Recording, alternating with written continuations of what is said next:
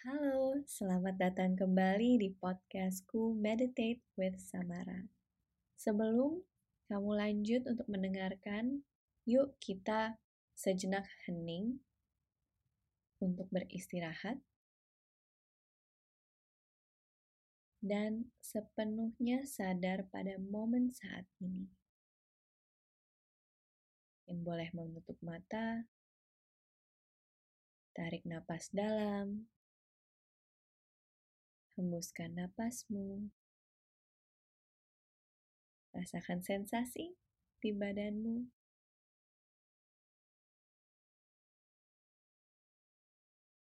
Mungkin kalau ada yang tegang badannya, boleh disentuh dengan tanganmu.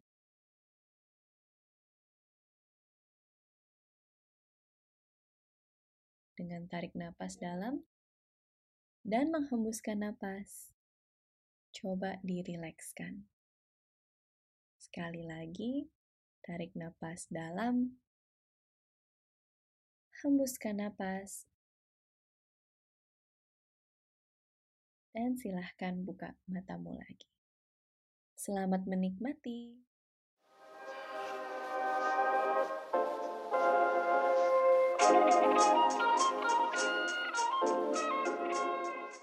Halo, selamat datang di podcastku Meditate with Samara.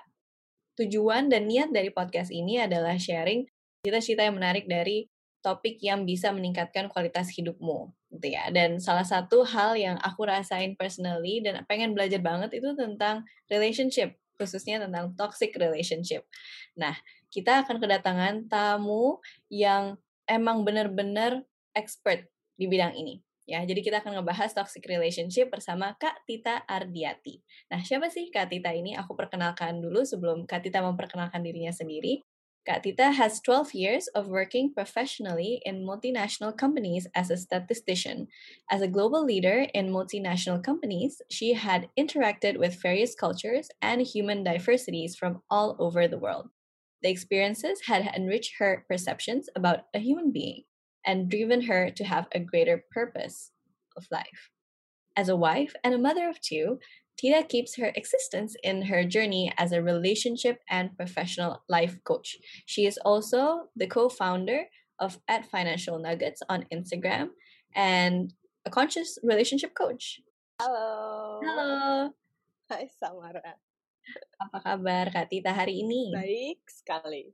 Senang sekali nih aku bisa ada di sini ngobrol bareng sama Samara tentang relationship, topik yang seru. Iya, karena kita bisa bawa kemana-mana ya. Kayak itu ada di film, ada di Yap. musik, tapi kayaknya tuh nggak ada jalan khususnya gitu. Apa sih kitabnya relationship? Kitab, oke. Hmm. Siap. Boleh tanya Kak, sebenarnya kita mau bahas toxic relationship. Hmm. Apa sih definisinya? Kayak gimana Kak Tita mengartikan relationship itu toxic? Mungkin sebelum masuk ke situ aku jelasin dulu kali ya kenapa aku memilih title Conscious Relationship Coach di Financial Nuggets. Karena Financial Nuggets sendiri kan topiknya banyak ya, dia nggak hanya financial dan wellness aja. Nah kebetulan saya spesialisnya di relationship dan professional life, jadi kayak karir, pengembangan diri. Nah kenapa aku memilih Conscious Relationship Coach? Karena buat aku relationship itu banyak resepnya di luar sana loh.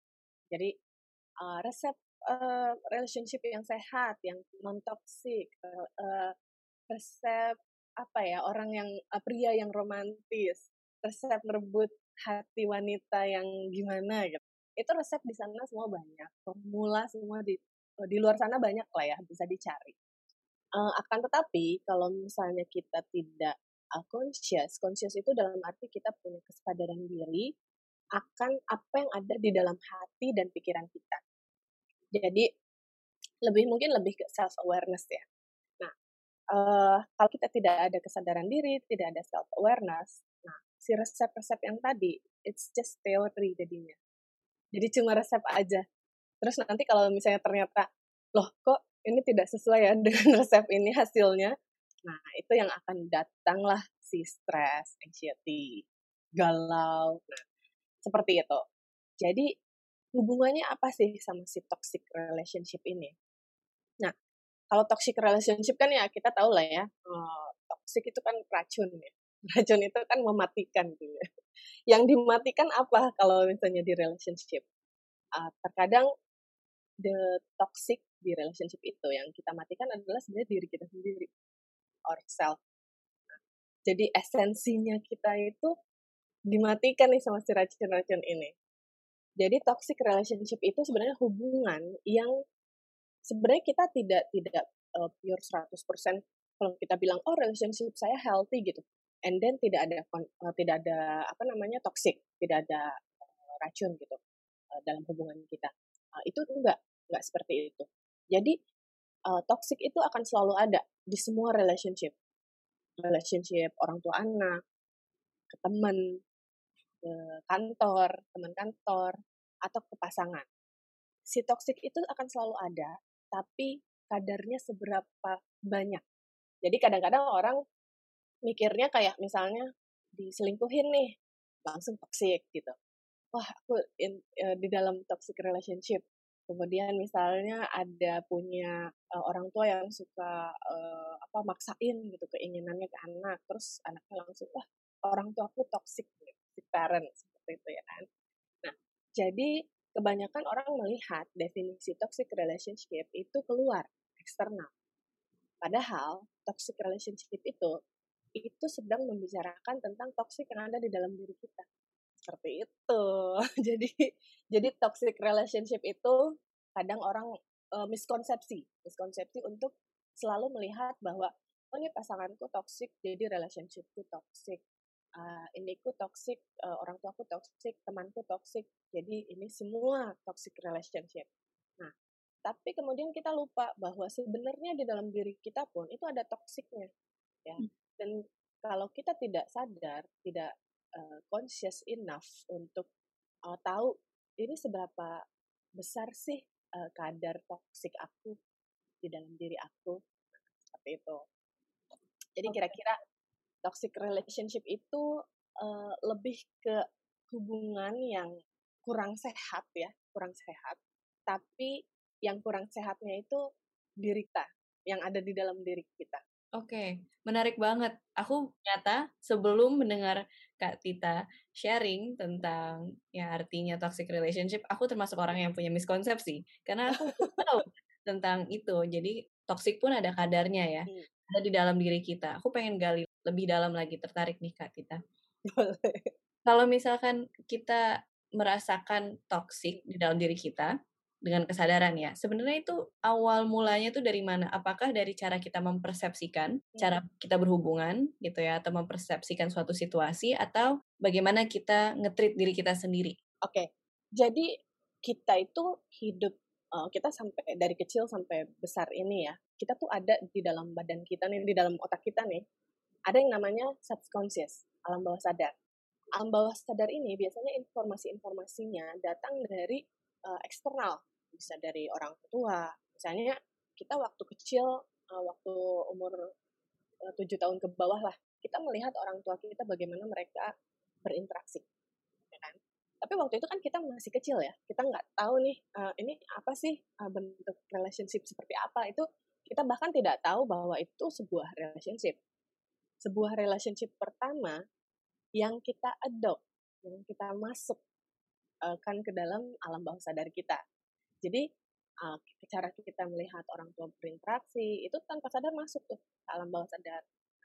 Kemudian dari cara orang tua menyampaikan, jadi misalnya kayak kamu jadi anak jangan malas ya, tanpa sadar tuh masuk ke subconscious. Jadi intinya begitu bertumpuk semua informasi itu ke dalam si alam bawah sadar kita ini, kita tanpa sadar punya satu mindset, satu benchmark.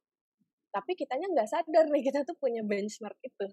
Kemudian berangkat kita ke mulai lebih dewasa lah ya, lebih remaja, dewasa, terus mulai kenal sama yang namanya love gitu ya. Tapi kemudian kita tuh lupa bahwa kita tuh tidak sadar bahwa sebenarnya definisi cinta kita itu seperti apa sih, ya kan? Kita tahunya based on books, based on movie. based on sinetron misalnya, berdasarkan lagu misalnya. Nah jadi definisi cinta, definisi love yang kita punya itu semua datang dari eksternal faktor. Jarang sekali kita lihat ke dalam diri kita, gali subconscious kita, ini aku datangnya dari mana ya? Gitu. Jangan-jangan nih aku selalu cari cowok yang misalnya posturnya tinggi gitu misalnya. Nah itu ternyata tanpa sadar, oh aku ngelihat di film-film tuh kalau cowok tuh pasti lebih tinggi dari ceweknya misalnya kayak gitu. Karena itu nggak sadar. Jadi tanpa sadar itu semua menyerap masuk eksternal informasi itu masuk tanpa disaring ya. Tanpa disaring masuk ke dalam subconscious. Nah tanpa sadar kita memproyeksikan itu ke mindset kita. Jadi mindset yang kita punya sekarang ini bukan pure yang emang kita bangun sendiri. Seperti itu. Jadi mungkin kebanyakan, apalagi kalau yang usianya masih muda-muda ya, saya aja baru sadar ya. Saya aja baru sadar mulai self-awareness saya terbangun itu setelah beberapa toxic relationship yang saya punya. Dan kemudian saya bingung. Jadi kayak, jadi sebenarnya cinta itu apa sih gitu? Definisi cinta itu apa sih gitu? Kok saya relationship-nya kok gagal terus? Nah, di situ saya mulai searching for love. Jadi, tapi searching for love-nya itu lebih masuk ke reflect ke internal, ke diri saya sendiri.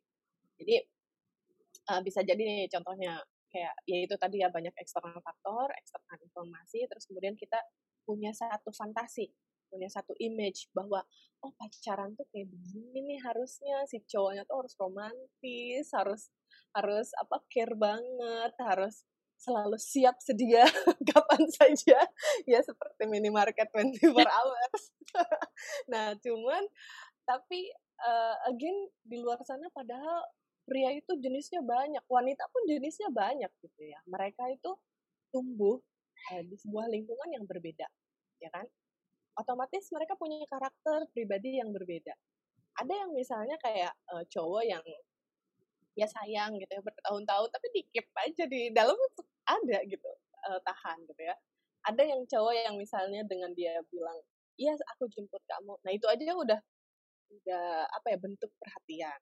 Tapi kita pengennya lebih lebih lebih karena ya itu tadi fantasi apa namanya imajinasi kita tuh bermain di situ dari si eksternal faktor tersebut. Makanya disitulah toksik kita ada. Nah jadi toksik kita tuh datang yang ada di dalam diri kita itu datang biasanya dari eksternal faktor, dari kamu konsumnya apa, konsumsi media kamu apa, konsumsi misalnya kamu ngelihatnya artis-artis yang lovey-dovey, terus misalnya kamu nontoninnya yang apa pernikahan yang grande apa segala macam gitu ya kan. Nah ya itu otomatis ketika kamu mengkonsumsi itu tanpa sadar ya, tanpa sadar itu akan masuk ke subconscious kamu dan itu akan terbentuk satu benchmark yang palsu, yang tidak sesuai sama diri kamu sendiri. Nah, karena apa? Karena kamu nggak kenal dulu nih sama diri kamu sendiri.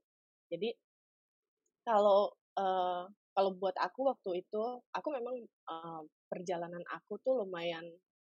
Kalau Samantha bilang aku expert di relationship, sebenarnya itu expert by experience ya.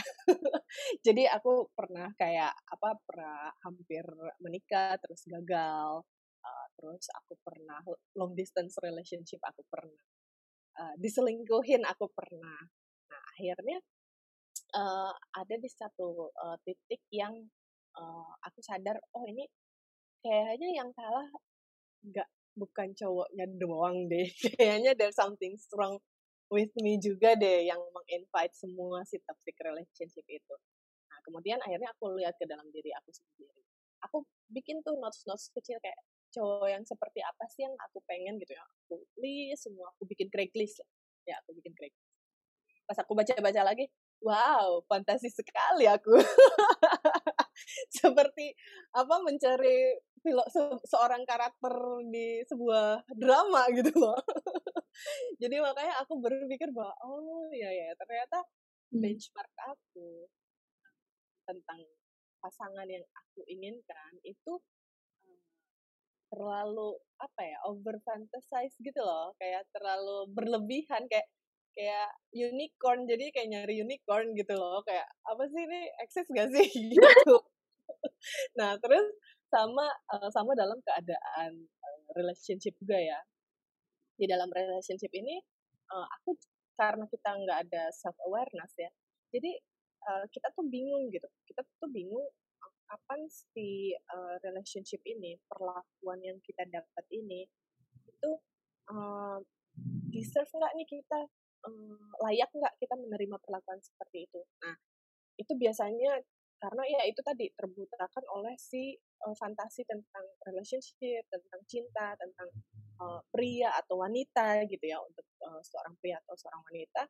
Nah, jadi kita terbutakan sama si mindset itu. Nah, kemudian kita lupa bahwa ini boundariesnya di mana nih, ya. Kapan misalnya gini, ada orang-orang yang sebenarnya value dia adalah nggak ada skinship sebelum married misalnya. Nah, and then kemudian in the name of love ya, balik lagi ya. Ya udah, dia open. Akhirnya karena dia kebanyakan misalnya nonton drama yang banyak skinship-nya atau apa. Jadi dia follow hormonnya lah. Itu ada repetitif ya. Nah, itu masuk ke sebenarnya tanpa sadar nih, tanpa sadar dia tuh udah punya satu adiksi terhadap pain. Jadi kayak oh itu rasanya pain tuh seperti ini. Ya kayak gitu. Jadi dia tanpa sadar melakukan itu. Makanya dia selalu memaafkan, menerima reworks, memaafkan, menerima reworks. Nah, kayak gitu. Sampai di satu sisi dia akan kehilangan jati dirinya sendiri, esensi dia, value-nya sendiri yang mungkin sebenarnya ada di dalam hati dia ya, di dalam subconscious dia tuh sebenarnya ada nih value-nya nih apa. Cuman karena terlapisi yaitu imajinasi tadi, kemudian dia lupa. Jadi dia menerima apapun perlakuan yang uh, orang beri kepada dia, ya aku layak kok. Nah, jadi emang benar-benar self awareness ya, self awareness kita tentang kita maunya apa, definisi cinta buat kita tuh apa, definisi hubungan buat kita itu apa, itu harus digali lebih dalam. Walaupun misalnya remaja-remaja tuh biasanya mereka akan kesulitan untuk mengkontrol hormon, ya hormon biasalah masih pubertas tuh apalagi ya, itu tapi nggak hanya remaja aja sih, saya udah besar pun, udah dewasa pun kadang-kadang kita di override sama si hormon ini gitu, kayak keinginan untuk dicintai gitu. Jadi kayak karena kitanya nggak ngerasa enough gitu. Dan nggak tahu di dalam diri kita ini maunya apa, standarnya apa, value-nya apa. Karena kita nggak tahu, kita nggak sadar, ya kita terima-terima aja apa yang seperti di film katakan, apa yang seperti di drama katakan gitu loh. Iya. Seperti itu kira-kira. Oke. Aku merefleksikan juga loh selagi Kak Tita lagi sharing, aku benar-benar mendengarkan, tapi aku kayak iya ya. Yang aku tonton kayak bahkan di Netflix yang baru-baru ini adalah kayak TV series yang sangat grandios banget. Bridgerton. Aku juga nonton. Aku kayak kenapa orang ini nari-nari terus? Background-nya ada fireworks. Terus aku sampai kayak, ya ampun, emang bener ya, fantasi banget. Dan kalau misalnya kita nggak ada kesadaran buat ngefilter, oh iya ini tuh entertainment purely, sama ini ada kehidupan nyata, di mana semua orang tidak seperti The Duke. Iya, betul. Sekali. Dan kita tidak semua bisa seperti manusia-manusia di Bridgerton gitu ya. Kita jadi bisa, oh iya, ground ourselves lagi. Dan aku senang banget Kak Tita juga bilang bahwa self awareness itu penting, dan aku belajar dari pengalaman aku belajar tentang mindfulness itu emang salah satu cara buat meningkatkan self awareness gitu ya, dengan menulis apa yang kita pikirkan, menanyakan diri sendiri, reflective thinking. Nah, dari Kak Tita mungkin ada nggak tips yang praktis gitu ya buat teman-teman yang lagi dengerin sekarang, kalau ada satu hal yang mereka bisa lakukan untuk meningkatkan self awareness mereka, untuk ngefilter nih biar mereka relationship-nya untuk diri mereka sendiri nggak toxic. Ada saran nggak Kak Tita? Nah, oke. Kalau tips dari aku sebenarnya simple aja. Kalau di podcast Samara ini kan udah baik banget ya, udah positif banget ya buat aku, kayak mengajarkan mindfulness ke anak-anak yang muda ya, youngster lah.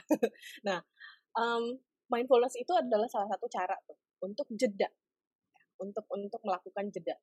Nah, jadi misalnya kita lihat cowok nih ya, terus kayak wah deg-degan, butterflies ya di perut gitu ya.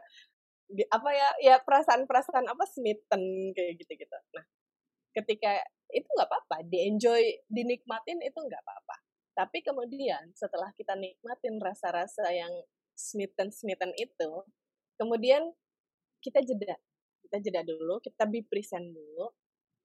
Terus kita lihat nih, ini suka, cinta, apa kagum. Nah, jadi jangan, karena gini, kadang-kadang orang tuh blinded banget sama love itu. Jadi semua love, semua love gitu loh. Padahal nggak juga gitu. Nah, dan itu justru itu adalah gerbang di mana kita masuk ke sebuah toxic relationship karena diri kita sendiri sebenarnya. Karena kita mengelola diri kita sendiri masuk ke situ. Jadi contohnya nih, aku dulu misalnya masuk ke sebuah relationship aku ya. Itu just sebenarnya setelah dipikir-pikir ya sekarang ya. Oh, ternyata aku dulu tuh levelnya cuma sampai admire. Belum nyampe love. Makanya ketika mau getting married and then mulai itu kan prinsip-prinsip hidup, core values, orang tua mulai masuk kan, mulai berpengaruh. Jadi stres. Jadi kayak, oh bentar, ini kok aku ngerasanya malah stres ya. Mau I thought gitu ya, marriage itu kan sesuatu yang beautiful, lovey-dovey gitu. Kenapa aku stres ya gitu loh. Nah, di situ aku mulai belajar bahwa, oh iya, ternyata salahnya tuh di aku. Jadi aku ketika pada saat masih di level admire, itu aku udah membutakan diri aku bahwa aku tuh cinta mati. Kayak gitu. Nah, jadi tipsnya adalah yaitu tadi jeda dengan maksudnya kalau ada rasa-rasa itu datang, nggak apa-apa, nikmatin aja. It's a love things to do anyway gitu ya. Maksudnya itu kan meningkatkan hormon dopamin, hormon yang baik-baik lah gitu ya kan. Nah, kemudian jeda dulu ya, jeda tuh istirahat. Jadi jangan sampai kebawa arus terus gitu ya. Jadi kebawa arus tuh dalam arti kayak, jadi pengen kenalan, jadi pengen minta nomor HP-nya, jadi pengen ngedate, jadi pengen dipacarin, jadi habis dipacarin jadi pengen dikawinin gitu kan. Cepet banget, jadi kayak lagi balapan gitu jadinya. Jadi nggak enjoying the process. Nah, kalau misalnya kita melihat seseorang dan tertarik sama seseorang, enjoy the feeling. Enjoy the feeling itu adalah bagian dari proses ya, dari proses. Kemudian kita rajin-rajin jeda nih, rajin-rajin dengerin meditasinya Samara nih ya kan. Terus setelah mindful enough, and then look inside. Ini rasanya tuh apa sih? Ini suka. Di level yang mana nih? Di level yang suka. Kalau di level suka itu kita masih mencari mencari syarat. Jadi misalnya kayak aku suka sama dia kalau misalnya dia nanyain duluan aku nama aku misalnya. Aku suka sama dia kalau misalnya dia nge-WhatsApp aku duluan. Padahal kan nggak ngaruh ya siapa yang duluan texting gitu sebenarnya. Siapa yang duluan menyapa itu it doesn't matter gitu sebenarnya kalau cinta ya. Nah, kemudian kalau di batas disuka itu akan selalu ada syarat, conditional untuk tetap suka, ya kan? Nah, kalau admire ini dia satu arah. Satu arah tuh dalam arti kita lupa untuk menanyakan nih keadaan dia gitu. Jadi misalnya kita pacaran nih ya, kita pacaran terus kayak aku tuh saking admire-nya sama dia kayak udah dia perfect person lah for me gitu, person lah apalah segala macam.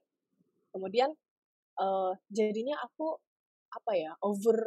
overwhelmed sama rasa aku sendiri gitu, sama cinta aku sendiri tuh aku overwhelmed tanpa kita sadari bahwa oh ternyata dia itu punya loh mindset sendiri, keinginan sendiri, dream sendiri. Tapi kita karena overflow sama energi cinta kita sendiri, kita forget untuk getting known dia punya gitu. Nah, di situ makanya ketika pada saat masuk ke jenjang yang lebih serius, di mana diharuskan tuh saling input ya, saling exchange informasi. Nah itu langsung tuh jadi kayak tamparan banget gitu. Jadi kayak tamparan, selama ini ternyata cuma ada di pikiranku, tidak gitu. Nah, itu admire ya. Nah, terus cek lagi, apakah ini cinta? Yang namanya cinta, itu basicnya ada 4. Kebutuhan cinta itu ya, kebutuhan relationship itu ada 4 basicnya. Yang pertama, kita tuh pengen diperhatiin. Ya. Yang kedua, pengen didengerin. Yang ketiga, pengen dimengerti. Ya, kita tuh kayak gini loh gitu, ingin sekali dimengerti. Kemudian yang keempat, kita selalu ingin diterima apa adanya, unconditional. Nah, jadi dalam satu relationship itu kadang-kadang kan kita terbutakan ya, segala-galanya itu one way ya. Jadi kita inginnya didengarkan seperti apa, inginnya diperhatikan seperti apa, ingin diterima, dimengerti seperti apa. Nah, tapi terkadang kita lupa nih, lupa mengukur bahwa oh ternyata dia juga butuh hal yang sama sama kita. Nah, makanya dengan jeda nih, terus kita cari ini kita levelnya lagi ada di mana nih. Nah, terus kalaupun misalnya levelnya kayaknya aku mau going forward nih ke next level misalnya. Cari tahu dulu di dalam diri ini kita butuhnya apa ya. Apa yang dalam sebuah hubungan nih, apa yang kita butuhin. Oke. Nah, dari situ kita akan tahu bahwa oh ternyata aku itu orang yang butuh kenyamanan. Jadi aku butuh seseorang yang aku bebas ngomongin apa aja aku dengan tenang tanpa rasa takut. Itu berarti artinya aku rada-rada cari orang yang kayak sahabat ya. Misalnya seperti itu. Jadi harus ditanya nih, tanya terus, kenapa aku suka sama dia? Misalnya kayak oh karena dia ganteng. Kenapa aku suka sama orang ganteng? Ya kan? Emang ganteng itu seperti apa? Misalnya sama cowok juga ya. Aku suka sama cewek ini kenapa? Misalnya karena cantik. Cantiknya di mana? Definisi cantik dia itu apa? Nah, dicari terus digali terus sampai dapat sebuah value yang tidak lagi melihat ke eksternal. Jadi sampai kita bertanya bahwa bisa nggak ya dia membuat aku feeling complete misalnya. Bisa nggak ya dia bikin aku nyaman. Ketika kita udah punya standar yang baru, nih kita tahu nih kebutuhan kita apa, ketika kita punya standar yang baru, artinya kita udah mulai menyadari nih nanti si toxic level kita nih akan ada di sini nih. Kalau misalnya dia sudah mulai tidak bisa memenuhi, tidak bisa membuat aku merasa nyaman misalnya. Nah, artinya kadar toksik aku lagi pasti naik tuh, ya kan? Pasti aku demanding, ya kan? Nah, dari situ jadi kita harus aware dulu, kita needs-nya apa, kita wants-nya apa dalam sebuah hubungan, dalam sebuah sosok pasangan itu apa yang kita cari. Ya, searching for love, searching for person, it person. Nah, itu kita cari dulu, cari tahu apa. Setelah kita tahu nih, kita punya benchmarknya, value-value kita nih tentang si relationship dan love ini, kemudian kita akan tahu sendiri kok aku lagi berada di kondisi toksik yang seperti apa levelnya. Kayak gitu. Jadi akan tahu sendiri bahwa kapan hubunganku sudah mulai tidak sehat. Thank you Kak Tita. Itu benar-benar suatu hal yang akan aku aplikasikan setelah ini. Karena aku Wow. benar-benar merasa kayak biasanya kan kita tertarik sama orang ya karena tertarik terus ngikutin aja gitu ya, the passion gitu. Tapi Ya, lupa untuk jeda, step back, mikir dan lihat sebenarnya yang kita butuhin apa dan ya, gimana cara navigate relationship ini dan ya. itu adalah suatu hal yang life lesson banget sih dan aku bersyukur banget hari ini bisa ngobrol dan belajar dari Kak Tita langsung. Semoga bermanfaat. Sangat-sangat bermanfaat, amin. Terima kasih Kak Tita. Kak Tita, aku mau ngajak Kak Tita untuk bermain games. Ya. Oke. Ada segmen aku, namanya Quick Fire Round Questions. Aku udah siapin beberapa kata-kata dalam tema relationship dari captionnya Financial Nuggets. Nanti aku Oke. sebutkan satu kata ini Kak Tita boleh on top of your mind apa kata atau kalimat yang pertama kali muncul. Oke. Siap-siap ya Kak? Siap. Oke.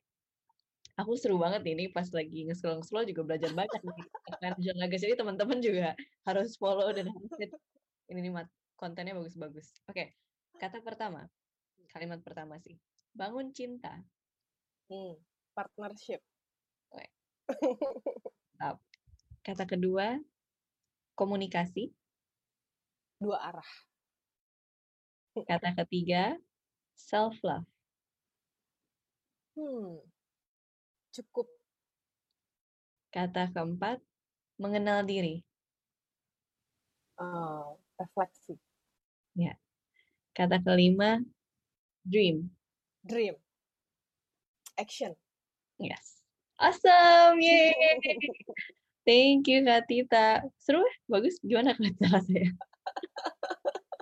Ya, itu sebenarnya kata-kata kunci yang tadi aku bilang tuh itu udah kayak tipsnya sih.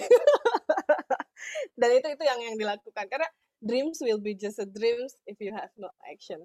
Correct. Ya Agree. kan? Setuju. Setuju banget. Kak Tita ada kata-kata terakhir mungkin Hmm, untuk pendengar kita yang lagi dengerin sekarang dan pengen belajar lagi sama Kak Tita ke depannya atau apa aja boleh. Thank you. Oke, pesan terakhir aku sih sebenarnya jangan lupa untuk lihat ke dalam diri kita sendiri, jangan takut untuk lihat ke dalam diri sendiri, karena ketika kita takut bahkan untuk mengenal diri kita sendiri nih, disitulah sumber toxic relationship yang jauh dari healthy relationship ya, itu akan datang. Jadi yang mengundang toxic relationship adalah sebenarnya diri kita sendiri. Seperti itu. Terima kasih Kak Tita untuk benar-benar ini gold nugget, Sama-sama. financial nugget, benar-benar kayak hal yang aku akan masukkan ke dalam kepalaku dan aplikasikan dengan menulis dan mencari tahu Oke, lagi. Terima kasih banyak ya Kak siap-siap. Tita buat sharingnya dan ilmunya, benar-benar bermanfaat buat Sama-sama. hidup. Semoga nanti kita bisa bisa kerja bareng lagi. Yes, nanti mungkin buat teman-teman yang ngedengerin bisa nge-DM ke aku atau ke @financialnugget kalau misal pengen lihat kolaborasi dalam tema relationship, pengennya belajar tentang apa, boleh banget nanti kita terima atau komen tentang pengalamannya mendengar episode podcast ini. Oh, Ya, oke siap. Oke, thank you Samara. terima kasih Kak Tita dan terima kasih banyak untuk pendengar yang sampai saat ini mendengarkan. Semoga episode ini bermanfaat dan jangan lupa kalau bermanfaat dan pengen nge-share ke orang yang akan menganggap bermanfaat juga, jangan lupa di-share aja. Cuma 10 detik paling. Oke, thank you. Namaste. Siap.